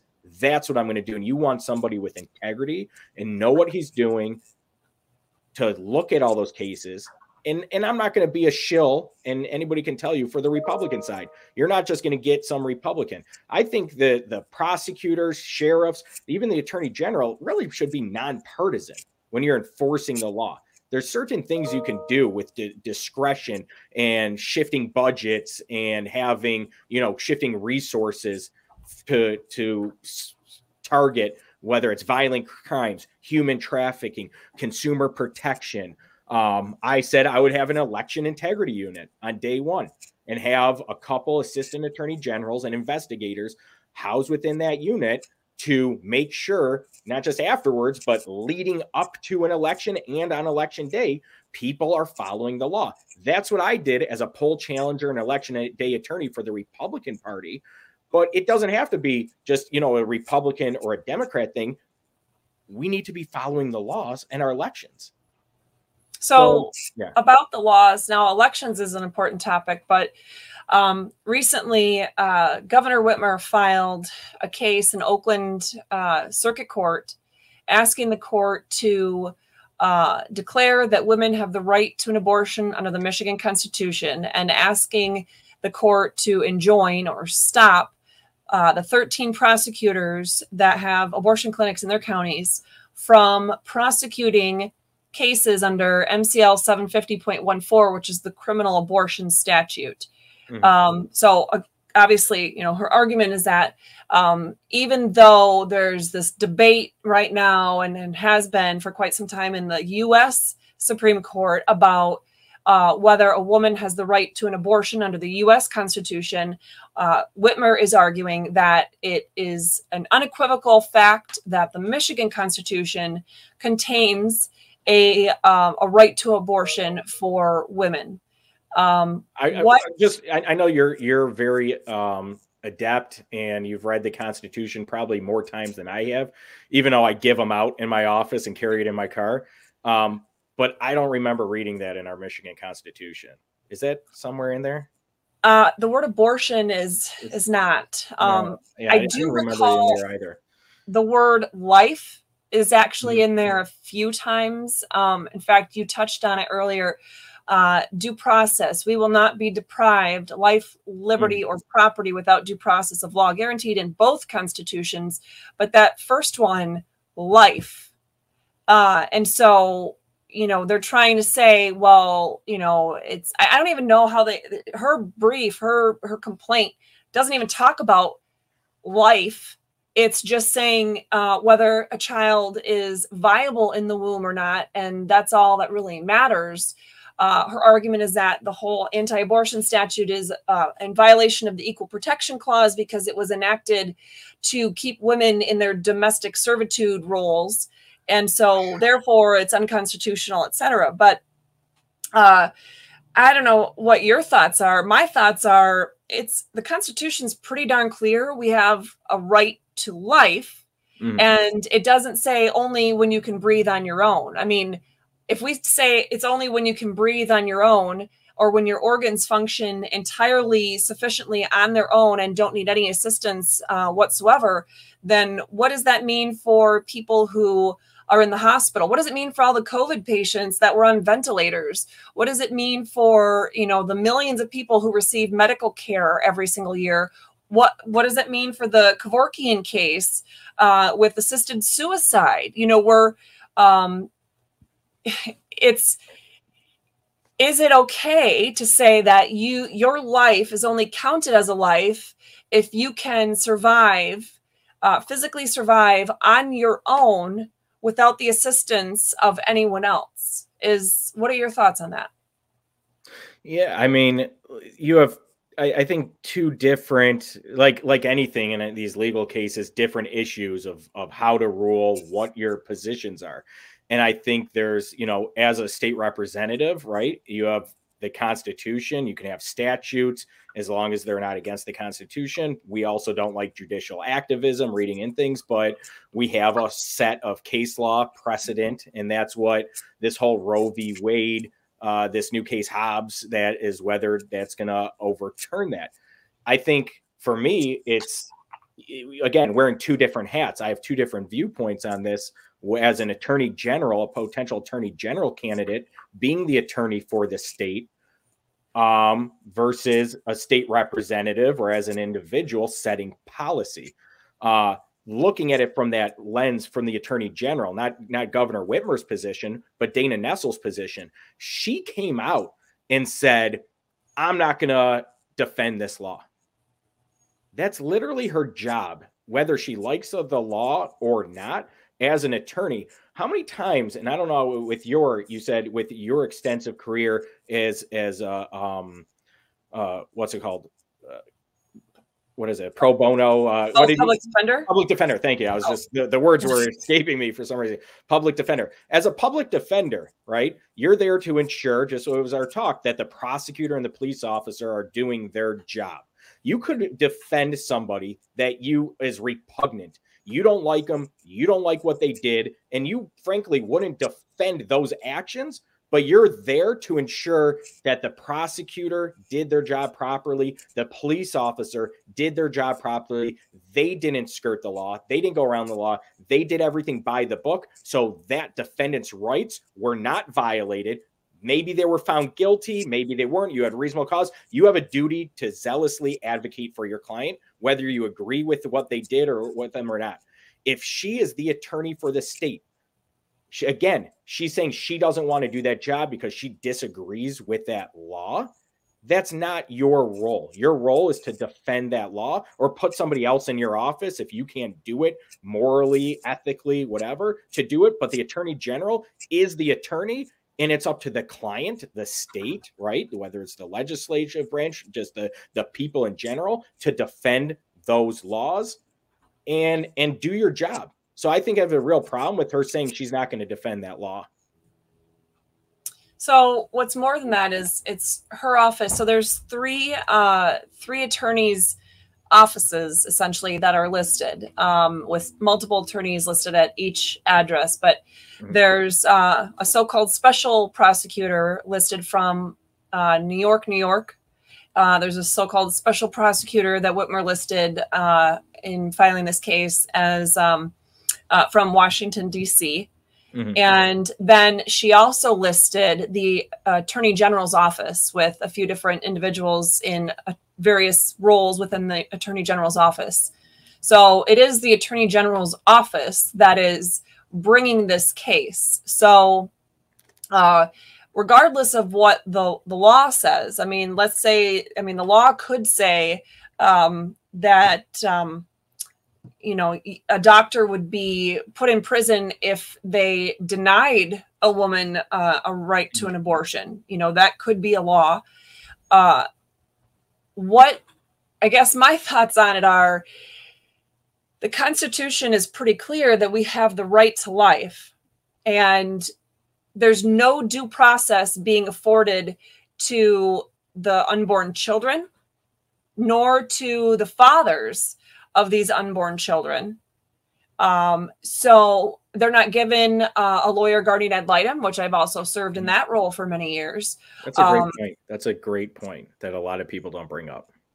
So how is it that, you know, as far as policy goes, whether, you know, somebody agrees with it or not, you know, the facts are the facts. You know, we don't have to agree with facts. I mean, people say there's a separation of church and state, and so you can't talk about God and government. God is the foundation of our government. It's for the it's freedom of religion, not freedom from religion. Well, even more. Yeah, even more than that, our state constitution, the preamble, we're grateful to Almighty God for the blessings of freedom and earnestly desiring to secure those blessings undiminished to ourselves and our posterity. So we create state government. Absolutely. I mean, it's their sole purpose. Yeah. My great aunt is actually a nun, and she went back to school. She worked, she's an attorney, worked for Lakeshore Legal Aid for years, and one of my role models. And we've had many discussions on that going through law school and afterwards about the role of religion and government and the separation of church and state, and what does that mean? And again, and that's where that concept, and it was always saying it's freedom of religion, not freedom from religion. And that's the problem with our society right now, is that taking God out of everything and using the media, using the propaganda and indoctrination in our schools, and having these policies put in place that don't have respect for the nuclear household and the underpinnings of, you know, what really America was founded upon. So what would you do then if you win this race? Her case, it's going to be still going because it's in the circuit court now. Whoever loses is going to the Court of Appeals. Whoever loses is going to the Michigan Supreme Court. Obviously, somebody is going to file a request to bypass the Court of Appeals and try to jump to the Michigan Supreme Court, but the Supreme Court's going to say, no, we don't think that's appropriate. It's going to be a whole big thing like we've seen for the last 2 years, nothing but that. So it will be going on by the time the new Attorney General takes office. If that person is you, what would you do with this case? Well, I think well, one is I'd be defending this case. I'll be vigorously defending it, and not just based off of my personal opinions, but that's what the job of Attorney General is to defend the laws. Especially, what do you mean? It's the Attorney General's office that's the plaintiff in the case. They're representing the Attorney General is the defendant in one of those cases. That's why she was named as the top law enforcement officer. And that's no. In this case, it's her office that's listed as the attorney for Whitmer. And there's 13 prosecuting attorneys. Then that's the other one, the Planned Parenthood, or the other. There's two cases going on. Okay, I only know about the one. Okay, so there's two cases, and one of them is the Attorney General is the defendant because she's the top prosecutor and the attorney for the state. Okay, so I didn't see. And again, I haven't read the briefs on Whitmer's side, but that's the side I am is on the current law. What it all depends, and I think it's premature to navigate this field, and that's one of the arguments. I think somebody was saying that they were going to file with this case again, I haven't read the briefs of what I heard saying because of it was pointed to what's going to happen, you know, at the federal level. I think it's, you know, moot, whatever, not yet ripe, I guess I should say. But I would have to see how the Supreme Court rules to analyze of how the case progresses forward. But here in Michigan, no, I don't see that law is against unconstitutional in Michigan. Okay, so I guess let me put it this way: as an amicus, I plan to submit a brief or whatever it might need to be, depending on the stage at the time that I file this argument, but that not only to deny the governor's requests, but to, on the flip side, outright declare that the words of the Constitution stand regardless of whether somebody likes them or not, and that we each have a right to life that includes those unborn children. And so all abortion in the state of Michigan, even if we're just looking at the Michigan State Constitution, all abortions are unconstitutional and don't provide the due process necessary for fathers, for the unborn children. So it's not just a matter of enforcing the criminal abortion statute, because there's a lot of things cut out of that, but rather a more aggressive and straightforward approach to say, okay, but we need to halt the abortions that are taking place in these 13 counties completely. What would be your position on? Again, depending on, the makeup, unfortunately, we're getting backlash in the legislature of going to the Supreme Court. What I want to bring up a great point is that our Supreme Court in Michigan, after the last elections, is now in Democrat control. Yep. No matter how much you say that it's nonpartisan, that's a lot of the leanings, and this is a whole longer conversation. But that's why it's imperative, if believing on this side of the aisle, that we have elections coming up in November for Supreme Court justice. We have Brian Zara, the most conservative member of the bench, who's up for re-election. We have these nominating conventions this week, and it seems we have Paul Hudson, who's an attorney, an appellate attorney on the West Side, and he's going to be the other Republican nominee. Now, on the Democrat side, it's Richard Bernstein, who I'm sure everybody is familiar with, and an individual they just nominated last week, Representative Kyra Bolden. And I want to tell you a couple stories of Kyra Bolden. This is how important these elections are, because it affects you. You have a legal analysis, like we're talking about. We have an illegal analysis. You have what the Constitution says, what the law says. Maybe it's not up to my opinion. Maybe it's not up to Catherine's opinion. It's ultimately up to a judge's opinion. And if that judge gets it wrong, you appeal that judge. Ultimately, and when you're talking about Michigan law, the buck stops at the Michigan Supreme Court. What is the Michigan Supreme Court? What are they made up of? Politics always has as a play, partisanship. So we have elections this year where this case is not going to be decided before the elections this year. Like we said, it's going to be ongoing and after these elections. So we need to make sure, with this momentum on our side, everybody is fully informed, because one of those things and that Catherine brought up in the beginning has a duty to, and it's not just people go to your attorney friends. Hey, who should I vote for judge? I don't know who these attorneys are, prosecutor. Most of you guys, anybody who's an attorney, is a resource for that. Not only are you a resource, but as Catherine said, you have a duty under the professional rules, or an obligation to vet these people and give your opinion. It's not just the top of the ticket, however long the thing is. Flip it to the back, go to these nonpartisan, look into these people, because these are the people sitting on the bench that are deciding your rights, that are deciding what the Constitution says. And we don't want more activist, super liberal, far left Democrats sitting on the bench that will oppose or rule against your beliefs and what your vision, what the law, the Constitution in America is all about. Rep Bolden, who's going to be on the ballot, she sits on the Judiciary Committee with me. She's from Southfield. She's the representative where, when we were talking about election and voter ID, and it was against it. And I said, and I went up to her afterwards, and after this conversation, I'm like, Rep Bolden, it's like, I'm not trying to pick a fight or anything. I just want to know, how can you be against showing an ID? I just don't understand in my mind. It just, for me, it's so common sense. And, 70-something% of people polled out there. And she said to me, well, not everybody can afford an ID. Okay. All right. I looked it up, $10 to get a state ID. If you can't afford a state ID, then you can show that you're on government assistance, some type, you're homeless, whatever documentation, you can get a free ID. So I did a bill to just make the IDs free. I looked up how much money we take in as Secretary of State. It was like maybe $700 and something thousand million, whatever it was.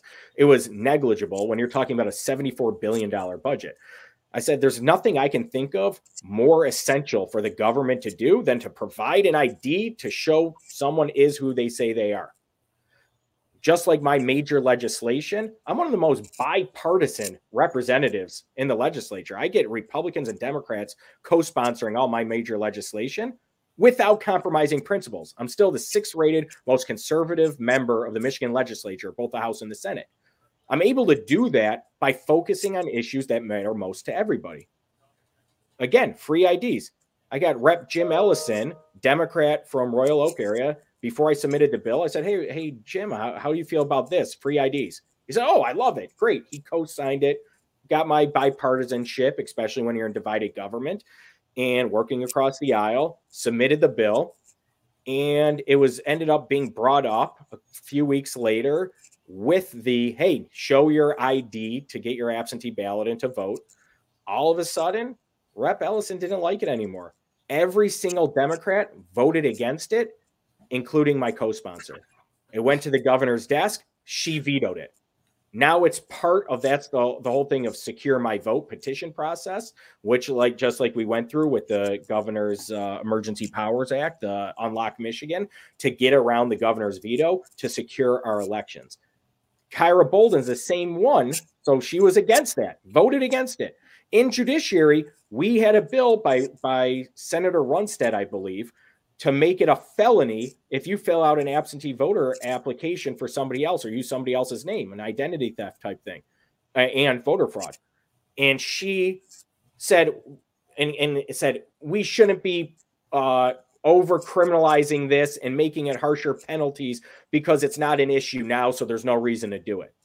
And the chair, Graham Filler, kind of was cutting off debate, wouldn't let me speak. And I was just going to point out her blatant hypocrisy when her own clerk, the Southfield clerk, was under indictment at the time and has criminal charges of messing with the absentee ballots. It's a joke. This individual who voted against that, voted against the IDs, who is not just on this issue, and I've had talk on the abortion issue, I think it's beyond pro-choice. I almost like pro-abortion. And then got on the House floor and told a story about how she lost, I think she lost her baby, unfortunately, and what a terrible situation it was. And it's just like hearing that, it's like, and going on about this miracle of life and that she didn't get to experience it, something like that. And it's like, she's the same one that's railing for abortion rights for women. But this is Kyra Bolden, who's now going to be on your ballot, anybody in Michigan, going for Michigan Supreme Court. And I think you make an important point there that, number one, we need to be watching out who we're voting or not voting for on the ballot. And that includes all offices, especially the state Supreme Court. Quite frankly, every judgeship that's on the ballot. But, when the results come out, if you end up with a state Supreme Court that is, very heavily liberally stacked and people that don't know how to read the Constitution and are bent on interpreting it according to their own personal philosophies, then, there is a danger to bringing an issue in front of them, not because you have to follow unconstitutional laws, but because, as we've seen time and time again, the public en masse will generally follow those unconstitutional laws or orders or case precedent because they think they have to, or because they think they're just protected now. Government's going to, keep me safe because they agree with my position. So there is a danger to that. I guess my concern is that, and again, I didn't know about the other case where it's the AG's office on the defense there. But when it comes to this case, it's going to be decided one way or the other. So Whitmer is taking the position that, these are unconstitutional because a woman has the right to abort a child in utero. So to me, I don't know. I just, for food for thought to give you something to think about in the time between now and possibly, swearing in as the new Attorney General of the state of Michigan. There is no other way to combat that, the whole argument, other than to say, but an unborn child does have the right to life, liberty, and property that cannot be deprived without due process of law. And abortions outside of an extreme medical situation for the mother, et cetera, whatever criterion would need to be there. Basically, if there's no medically necessary reason for an abortion, that they can't happen. That's really the only, I mean, the stance has to be taken. Otherwise, you do have that worry that, you know, the court is going to end up making a bad decision, but we still, even if we know there's a bad judge involved, we still have to bring forth the best effort to zealously advocate. Absolutely. And that was my point earlier, is even if you're going to lose a fight, you have to fight, and you have to fight for it, and you have to fight for your principles. And, right. You know, in this case in particular, that's the whole thing of it. There's no, under the current framework of Roe v. Wade, that law has not been enforceable. Okay. And that's why this lawsuit of Whitmer's, I think, will get thrown out ultimately before the new case is decided, because it's not ripe yet. It's you have to have an actual case or controversy getting into court, and she's seeking a declaratory opinion of such. And I think without that Supreme Court ruling, actually, the Michigan Court of Appeals has ruled on this. The Supreme Court declined to rule on this, but the standing law, so to speak, is from the Michigan Court of Appeals, saying there is no right to an abortion under the Michigan Constitution. And they did some weird nuancing or carving out of the criminal abortion statute to say that it is still constitutional, even under the Roe v. Wade analysis. Right. So that's what her argument is that, you know, it's they're not following what that supposed standard is supposed to be. So anyway, so in that case, if there's that case law out there, if the Court of Appeals already ruled that, again, it's still not ripe because the federal courts, the federal Supreme Court hasn't ruled to change that. So then that Court of Appeals opinion would come into play. Well, and that's the thing. The argument says it's nothing to do with the U.S. Constitution, regardless of what they do at the U.S. level. She's claiming there is a right to an abortion in the Michigan Constitution. So she's just basically trying to relitigate this previous Court of Appeals opinion. Like right. I haven't read the briefs. It was my understanding based off of some of the reports. I haven't had time to look at the briefs, but. Yeah, she's asking the court to, well, she's acting as though they're in the role of the Michigan Supreme Court, but essentially saying the Court of Appeals got it wrong and the Michigan Supreme Court didn't take this issue up. So now there's this unrest and confusion. You have this decision out there by the Court of Appeals. You have the statute that's at least to some degree still in effect. And we can't have that that uncertainty. In fact, what I find interesting is that in her arguments, she even brings up things like, you know, we have these unenumerated rights guaranteed to us in Article 1, Section 23 of the state constitution and the 9th Amendment of the U.S. Constitution. And so it's not enumerated that a woman has a right to an abortion, but she does nonetheless under this unenumerated rights clause of the Constitution. And I'm thinking, oh my gosh, woman, that you literally, I'm going to copy and paste your arguments from this brief, and I'm going to put them in my amicus brief on the Iron Pig case, because that is exactly why you don't get to make EOs that take away our rights. I love when that happens, when they take those stances and you literally can be like, oh my God, this fits right over here. Talk about, you know, hypocritical, you know how that happens all the time. You know, there is something I want to bring up too, when you're talking about equal protection, when you're talking about Constitution, when you're talking about dealing with federalism in other states, something that nobody else has really talked about. And it's this, we just have this independent, and that's that whole other thing, independent redistricting commission. And I can go on and on about that, but it's based off of the census. We have reapportionment. So we used to have a decade ago, 16 congressional districts, 16 congressmen that represented Michigan based off of population that went to Washington, D.C. to represent our interests. Because of declining population and population elsewhere, and unfortunately, when we have great people move down to Florida, we lose some people.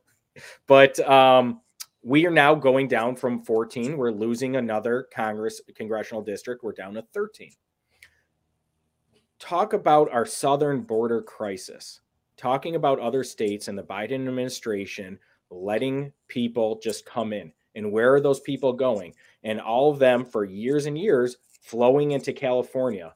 And they have the most amount of say in the most electoral votes based off of these congressional districts, based off of population. Anybody in Michigan, and these Michigan Democrats, I'm in the 11th district, which is Rep. Haley Stevens. Because of the new district, still in the 11th, we have two congressional candidates, Haley Stevens and Andy Levin, now fighting each other in a primary to see who's going to represent.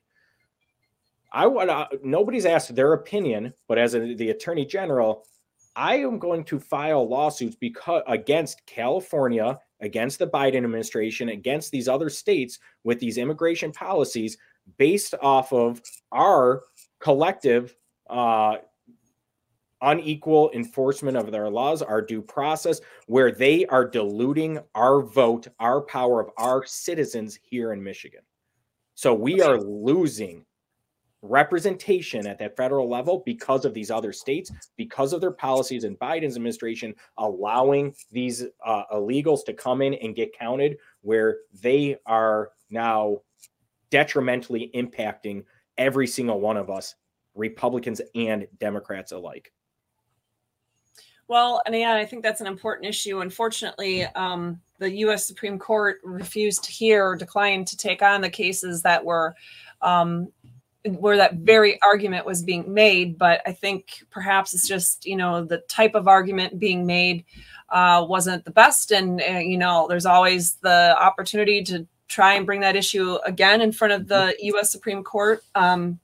The unfortunate thing is, regardless, for all of us, we have this oath of office. We have a constitutional oath.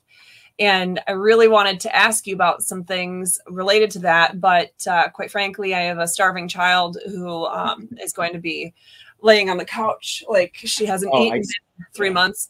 But anyway, because I told her 1 o'clock. But, it's important that in all the topics we talked about, and we talked about the 3 branches of government, we talked about state, federal, county, local officials, there's been officials that are appointed and elected.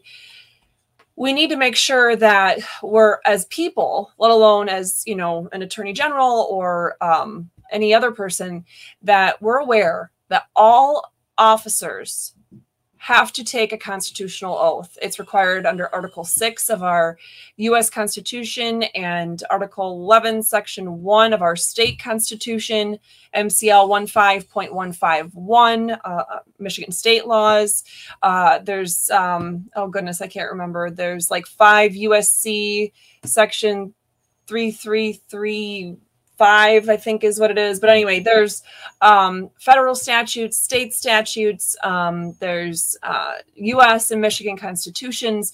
We have to take an oath of office, no matter what branch, no matter what level of government. If you're in government, even if you don't get paid, if you're a volunteer that just, you're there volunteering to sweep the floors in your local library, you have to take an oath of office in order to have an official role at that government building or with that position. You have to take that oath to support and defend the U.S. and, in this case, state constitutions. Not only that, that we have to realize there are state laws in Michigan and quite frankly, in every other state. But in Michigan specifically, there are state laws on the books that talk about the oath of office. And there's been a lot of discussion about, well, if somebody doesn't take their oath, what happens? And are there repercussions? And Stand Up Michigan was backing this whole Valentine's Day,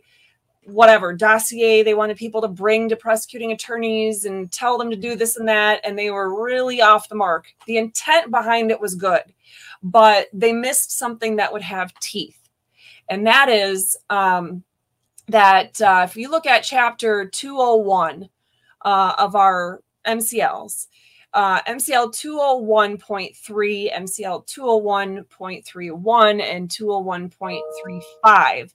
If you have any person who is in an office that office, this is the wording of the state statute, every office shall become vacant on, and it lists a few different things that happen that would create a vacancy automatically. Number 7, his refusal, the office holder's refusal or neglect to take his oath of office, or to give or renew the official bond. And that was the Stand Up Michigan focus was on the bonds. But anyway, there is another section about the bonds somewhere that says if somebody fails to do a bond, then there is no consequence. I don't know if that supersedes that. I think it does. And there was like $150 fine. Because I looked that up at the time when people were trying to say in revoking bonds and bonds of office. I would be curious because I researched this thoroughly 2 years ago and they can't get out of it. There was something recently and I saw it and I can try to send it to you. And it was bonds of office holders and maybe for specific, not everybody of where that. And it was, I know, especially for the Secretary of State, Lieutenant Governor, something else. If they don't do the bond, it doesn't affect them taking office. Well, as far as my but I don't know where your question was going. Yeah, it's always been not. I haven't been emphasizing so much on the bonds, but it's just found in the same statute. My emphasis has been on the oath of office, and if someone has not taken that oath of office, either because they refused to do so, they refused to say, "I solemnly swear that I will support and defend the U.S. Constitution and the state Constitution of the state of Michigan."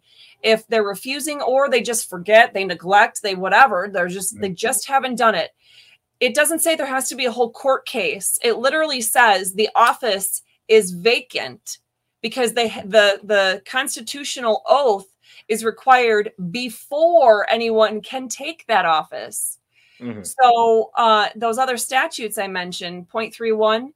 That says that every statewide office, elected or appointed, except for state or federal legislators or judges, but everything else, the governor fills that vacancy. But, and this is where you come in, if it is a county office, elected or appointed, and there is one of those vacancies, then there is this procedure. If it's a judgeship, if it's, a prosecuting attorney, whatever, it has to have those specific things. But every other office that's not one of those specific ones, whether somebody's appointed or elected, if there's a vacancy because they didn't take their oath of office before they took office, it's the probate judge, the county clerk, and the prosecuting attorney that has to appoint a suitable person to fill the vacancy for the remainder of that term. So this is something that whoever takes the new AG position, they need to be up on what our state law already says and already requires. And because there are 82, there's violations of this in different respects, usually within the health department, for 82 out of the 83 Michigan counties currently. And there have been people that were trying to have the county prosecutors do what the rest of the laws in between say that the prosecutors are supposed to do, and the prosecutors haven't done anything, while the attorney general in that respect is the overseer of the county prosecutors.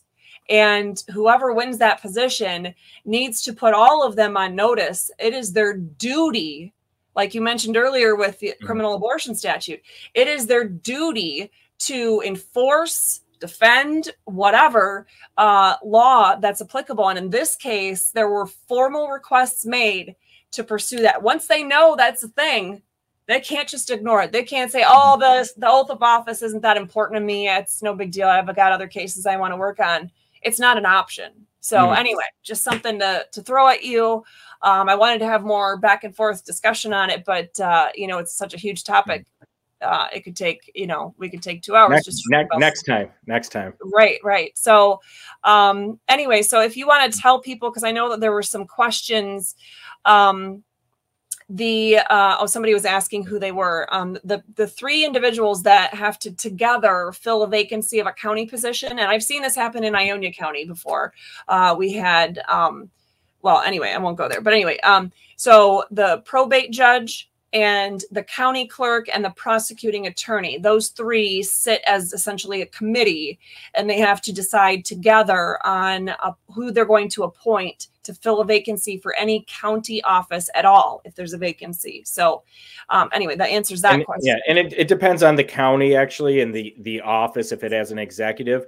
And with a prosecutor, like Governor Whitmer was appointed prosecutor in Ingham County, and the judges of that circuit are the ones that appoint the prosecutor.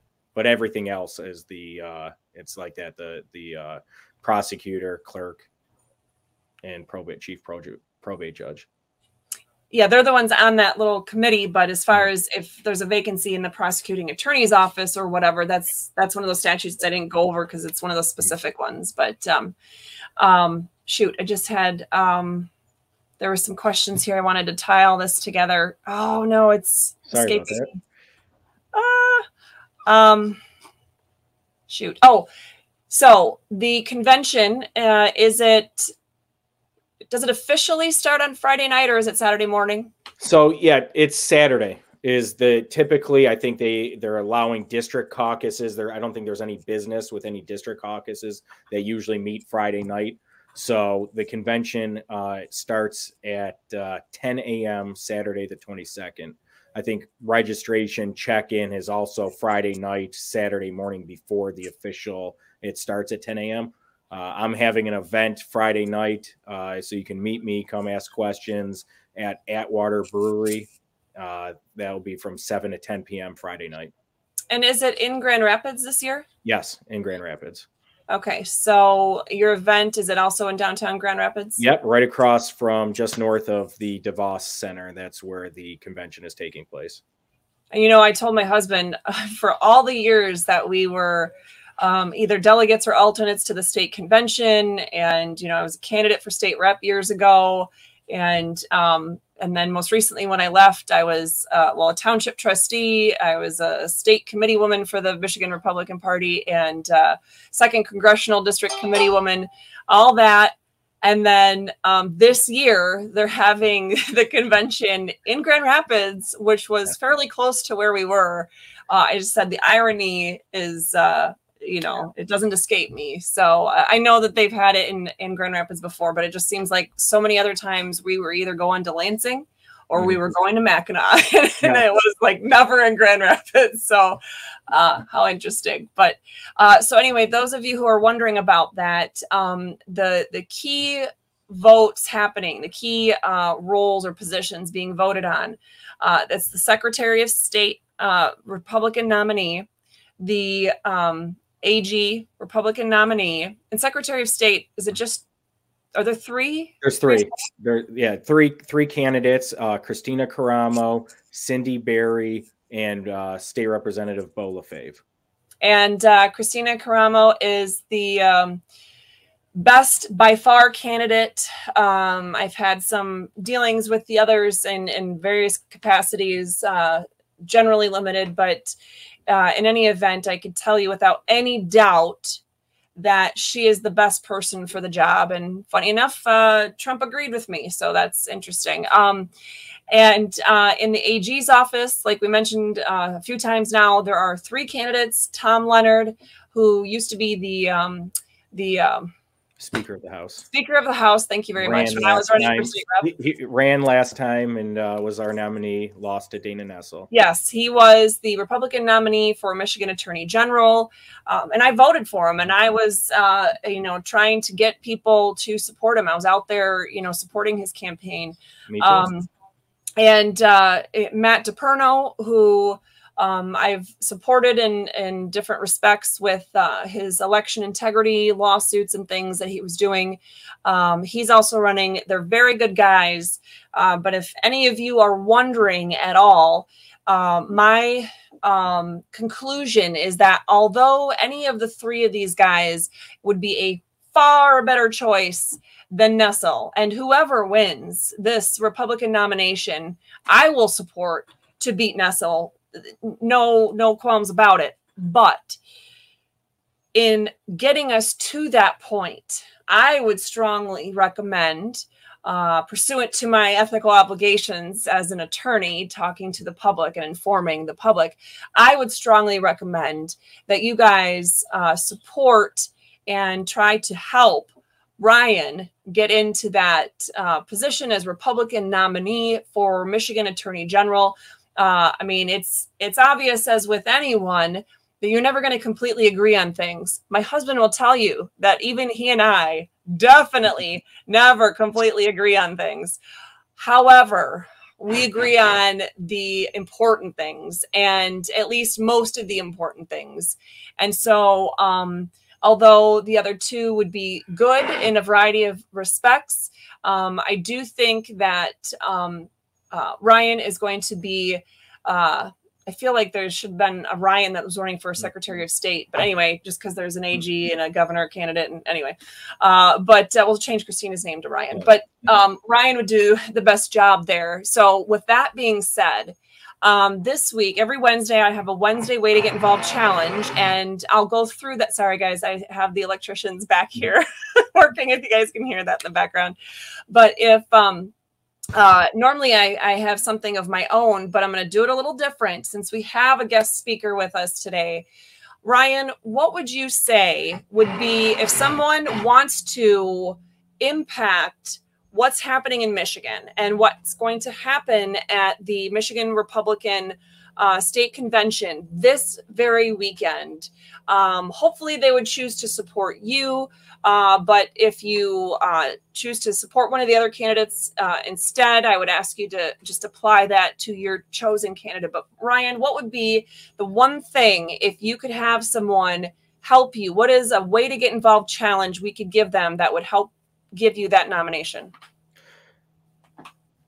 Way to Get Involved challenge. Tell your friends who are state delegates. That's what it is. It's all about the voting delegates for this weekend to vote for me to become the Republican nominee, who's the Republicans' best chance to actually defeat Dana Nessel. So whether that's, calling them up, looking up, everybody here, whoever's watching in Michigan, has precinct delegates. Unless it's unfilled position, there's somebody in your county. Call up those delegates, look them up, just like if you're calling a representative, telling them to vote a certain way or how you want them to be on a position. These delegates are elected positions. They're the elected representatives for their precinct who are now being elevated, going to the state convention. Contact your precinct delegate. Hopefully you are a precinct delegate, a state delegate. Vote for me, get involved, call them, put it on social media, Facebook. Contact my campaign, contact me. You can call, text, email, anytime, Facebook, elect Ryan Berman, electryanberman.com, handle @electryanberman. Spread the word that, do your homework, right? I think no matter what, if you look at every candidate, and this is the thing that everybody has to do over any election, any position, whether it's county commission, state rep, you have to look and do your own vetting of those candidates and decide, who is going to represent your values the best. Just like Catherine said, and I said it last night, it's one of those things. It's anybody who's in a relationship, is married, you're not going to agree with somebody 100% of the time, even if you love them more than anything. But us as Republicans, we should be agreeing on stuff the vast majority of the time. And I'm always willing to have that conversations and just like I said, with the Democratic colleagues, of trying to understand where they're coming from to come to that consensus. Yeah, you can't do anything in life without compromise, but you don't compromise on certain things, your constitutional rights, your those core principles. But talk to people, get involved and look at those candidates, who's going to represent your values and also has the best chance to actually get that position, to beat a sitting incumbent attorney general. You don't have to, and we've had to, and I've been a precinct delegate for over a decade and very involved. A lot of times it's, you have to try to compromise that conservative values with electability. Guess what? I'm the most conservative guy in the race and the most electable. There's no compromise with me as a candidate. I may not be your first choice before, look into me, I think everybody is going to be happy with me. And I'm the one really to unite the party, unite the factions, unite the grassroots, the establishment coming together. And I will, as the Republican nominee, I will beat Dana Nessel in November. And just to reiterate or to clarify to those of you who you're going to hear it again tomorrow on Wednesday's Way to Get Involved Challenge, but when he was asking you to get in contact with the delegates, let's be clear that not all Republican precinct delegates go to state convention.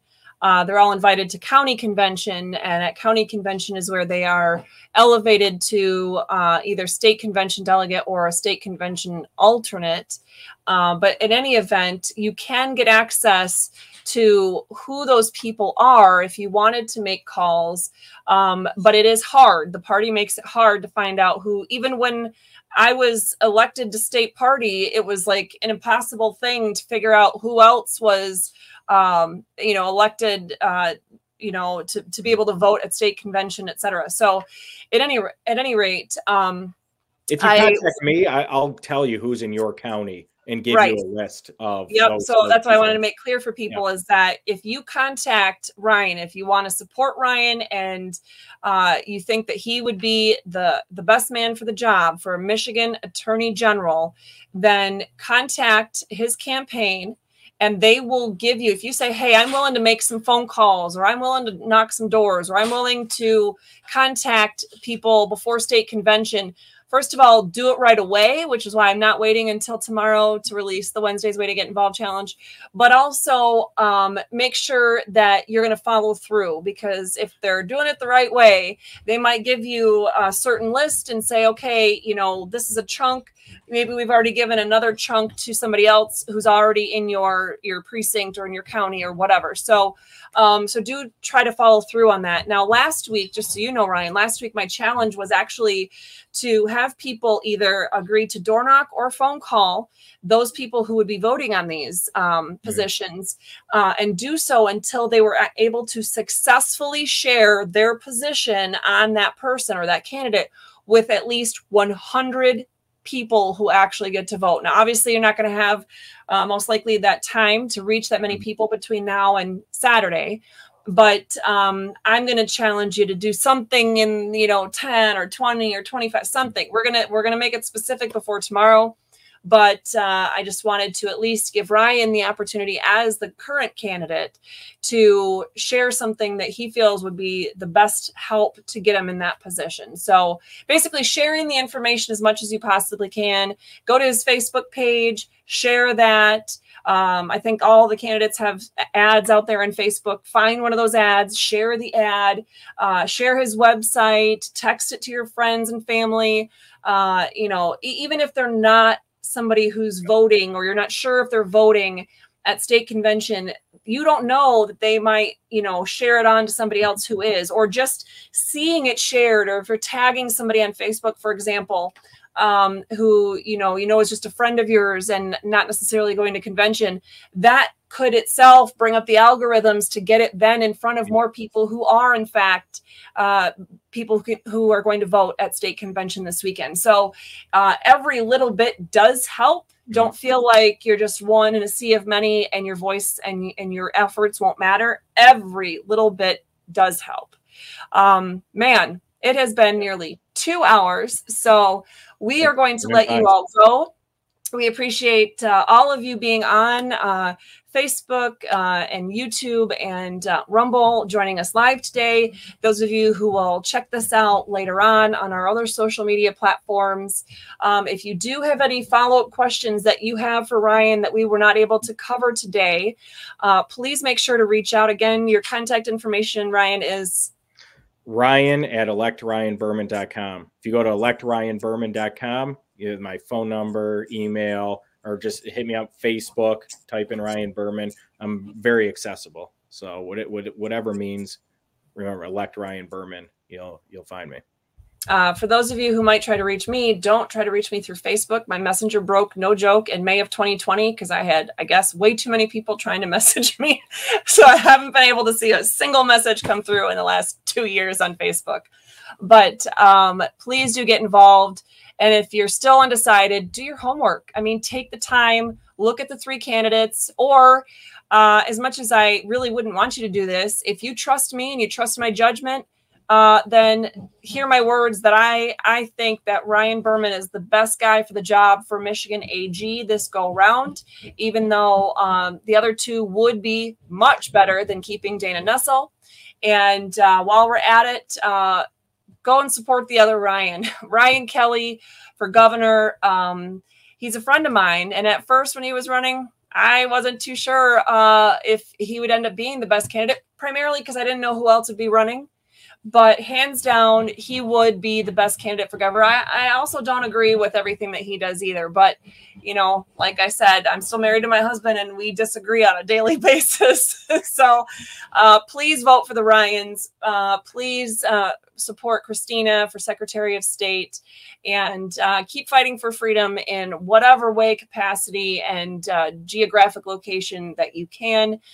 Thank you to you, Ryan, for taking your time. This went much longer than I wanted to, but man, we were able to cover a lot. You were able to share your thoughts on a lot of things, and we'll get this in front of tons of people right away today. So yeah, no, I appreciate it and appreciate your support, and always enjoy our talks. And I remember talking to you for hours and hours going over things, and it always seems it goes by really quick. Just a funny thing to leave you guys on. I had many hours of conversations with Ryan over the phone in the first week, well, all throughout April of 2020, trying to get the legislature to not extend Whitmer's executive orders again. And it was just a handful, a very small handful of people that were willing, as Republicans, to say, you know what, maybe we shouldn't extend these executive orders again. At any rate, so I knew him quite well over the phone, never had seen him in person, and never bothered to look up his, you know, official picture on the state legislature website or anything. There we are on April 30th, 2020, and I'm in the hallway in front of the Michigan House of Representative chamber, and Lee Chatfield was unconstitutionally shutting the doors of the state legislature. Article 4, Section 20 of the state constitution says the doors must be open unless the public safety requires otherwise, but he wasn't trying to protect the public. Anyway, long story short, there was a lot of animosity, and people all over the nation saw, you know, a lot of these angry militia looking dudes screaming and yelling and hollering at the redcoats, the Capitol Security, and state police that were there that day. And I was right in the middle of it all. Didn't realize my husband wasn't right behind me until it was like all over. And I'm like, what the heck? Where did my husband go? But anyway, he apparently thought I could handle myself even without a gun that day. But I happened to notice there was this guy who looked like he was Secret Service. No joke. And, you know, the little United States pin and all this other stuff. And I'm like, dang, what is the Secret Service doing here? And anyway, I don't remember how it came out to be, but apparently at some point in there, Ryan decided he'd walk forward and hand me his card. And it was that point I looked down and I realized, oh, that dude's not Secret Service. That is State Rep Ryan Berman, who I've been talking to this whole time. So it was just, it was kind of funny. You know what? I was the only representative to come out, and I came out of the chambers to talk to everybody, and who was, they were rightfully upset, rightfully out there doing their constitutional right to protest, and came out to try to alleviate some of the concerns, tell them it's all about communication, what exactly was going on. And that normally, because they were shouting, let us in, you know, on any normal day, only representatives are allowed on the House floor. And up until recently, you can have guests on the House floor, and they suspended that, like I said, until recently. But I, you know, going out, I'm like, hey, on a normal day, you wouldn't be allowed on the House floor. I was elected as a representative to be your voice in there. I'm listening to your voice out here, and I am going to be your voice in there, which I was. And, you know, one of those things is it started getting pretty contentious with the officers, and, you know, where they called in reinforcements, and I didn't want to see any problems. And yeah, it ended up making national news anyways. But I mean, luckily there was nothing violent, no arrests, any type of clashes.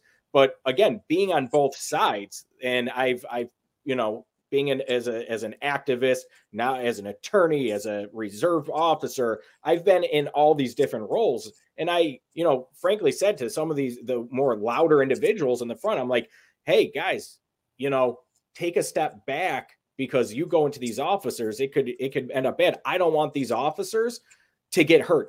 I don't want you to get hurt. And they're like, we're not going to do anything. And I'm like, but look at all the people. And they, like you said, you look behind you, your husband's gone.